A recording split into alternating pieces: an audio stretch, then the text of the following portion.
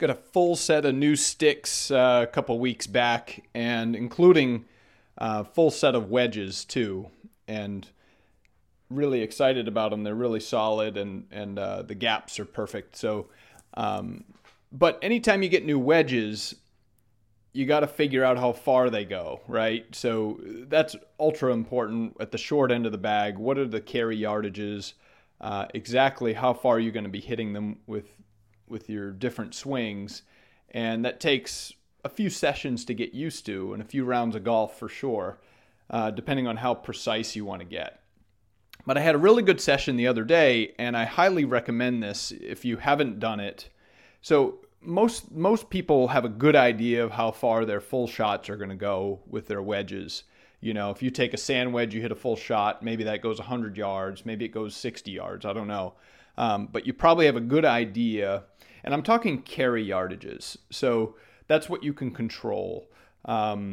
Most people get confused when you talk yardages. They think total yardage, and if you hit an 8-iron, maybe it carries 145 but rolls out to 155 if you're a low ball hitter or something.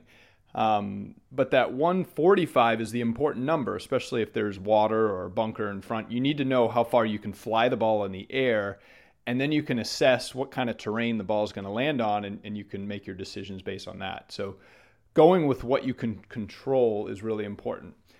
But the session I had with my wedges was not so much full swings. You can get your full swing yardages pretty quick. You just, hit a few shots out on the golf course, and you got a pretty good idea how they compare to what your other wedges may have been doing. But what's really important for me is to assess those in-between shots. And if you've listened to some of my stuff, I'm a big fan of Dave Pelz. I'm a huge fan of what we call distance wedges. So when you're inside of a full swing, I like to have a game plan. I like to have a swing for each yardage. And for me, I have 3 different less than full swings with each wedge. And they're very specific. And those provide me benchmarks, each with 3 different carry yardages. So I carry 4 wedges. That's 4 full swing yardages, but also 3 different half swing yardages for each wedge. That's like having an extra 12 clubs in my bag at the short end of the spectrum. It's not, if I have a 52-yard shot, it's not just, I'm going to pull my 60, give or take. I'm going to sort of hit it about like this and see what happens.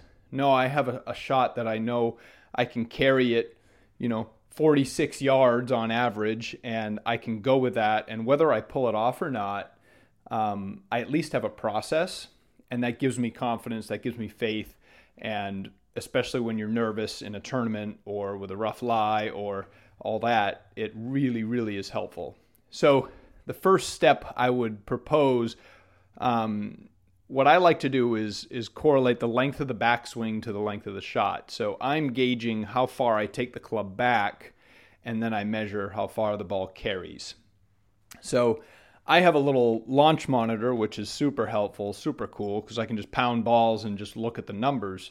But what I used to was find a flat area on the back of the range or something, and I would pace off. So a yard is a good solid step for you. I'd pace off, say, starting at 30 yards, and I would lay either clubs or one of those range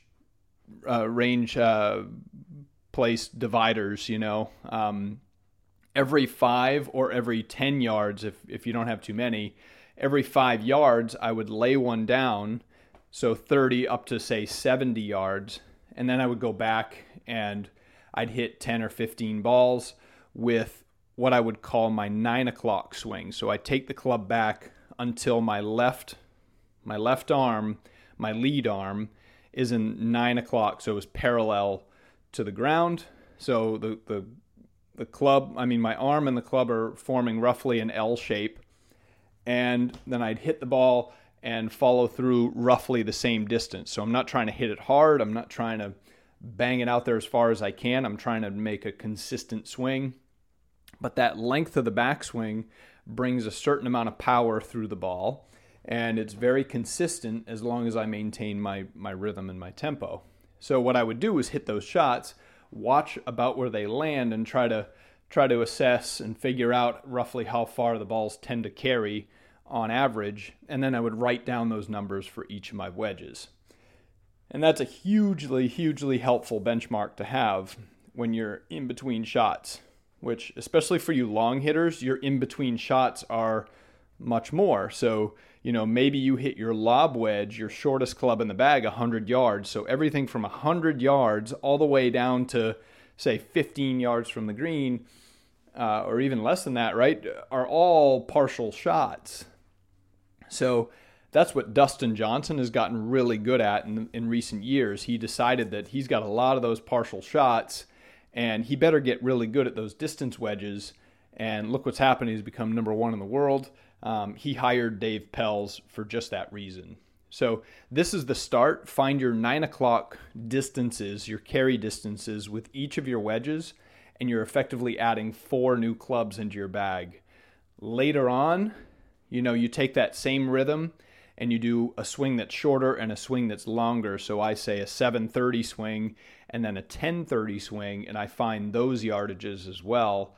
And I have little labels that I put on the underside of the shafts of my wedges, so I know what those carry yardages are, and I can just go with them when I'm playing golf. So hugely helpful. Time very well spent on the driving range surely beats pounding drivers and flat perfect lie 7-irons over and over. And I think what you'll find is hitting these partial shots gives you a really good sense of where the club is going, your own rhythms, making good contact on these shots, and it's really helpful. I would propose, in your next few sessions, doing this for half the time, you know what I mean? And, hit a few longer shots, but get down to business and learning your wedge yardages, and I promise it's going to help you lower your scores. So it's very helpful for me. I've done it with every single wedge set that I've ever had since I graduated college, when I figured all this stuff out. And I know it's going to be really helpful for you. Good luck.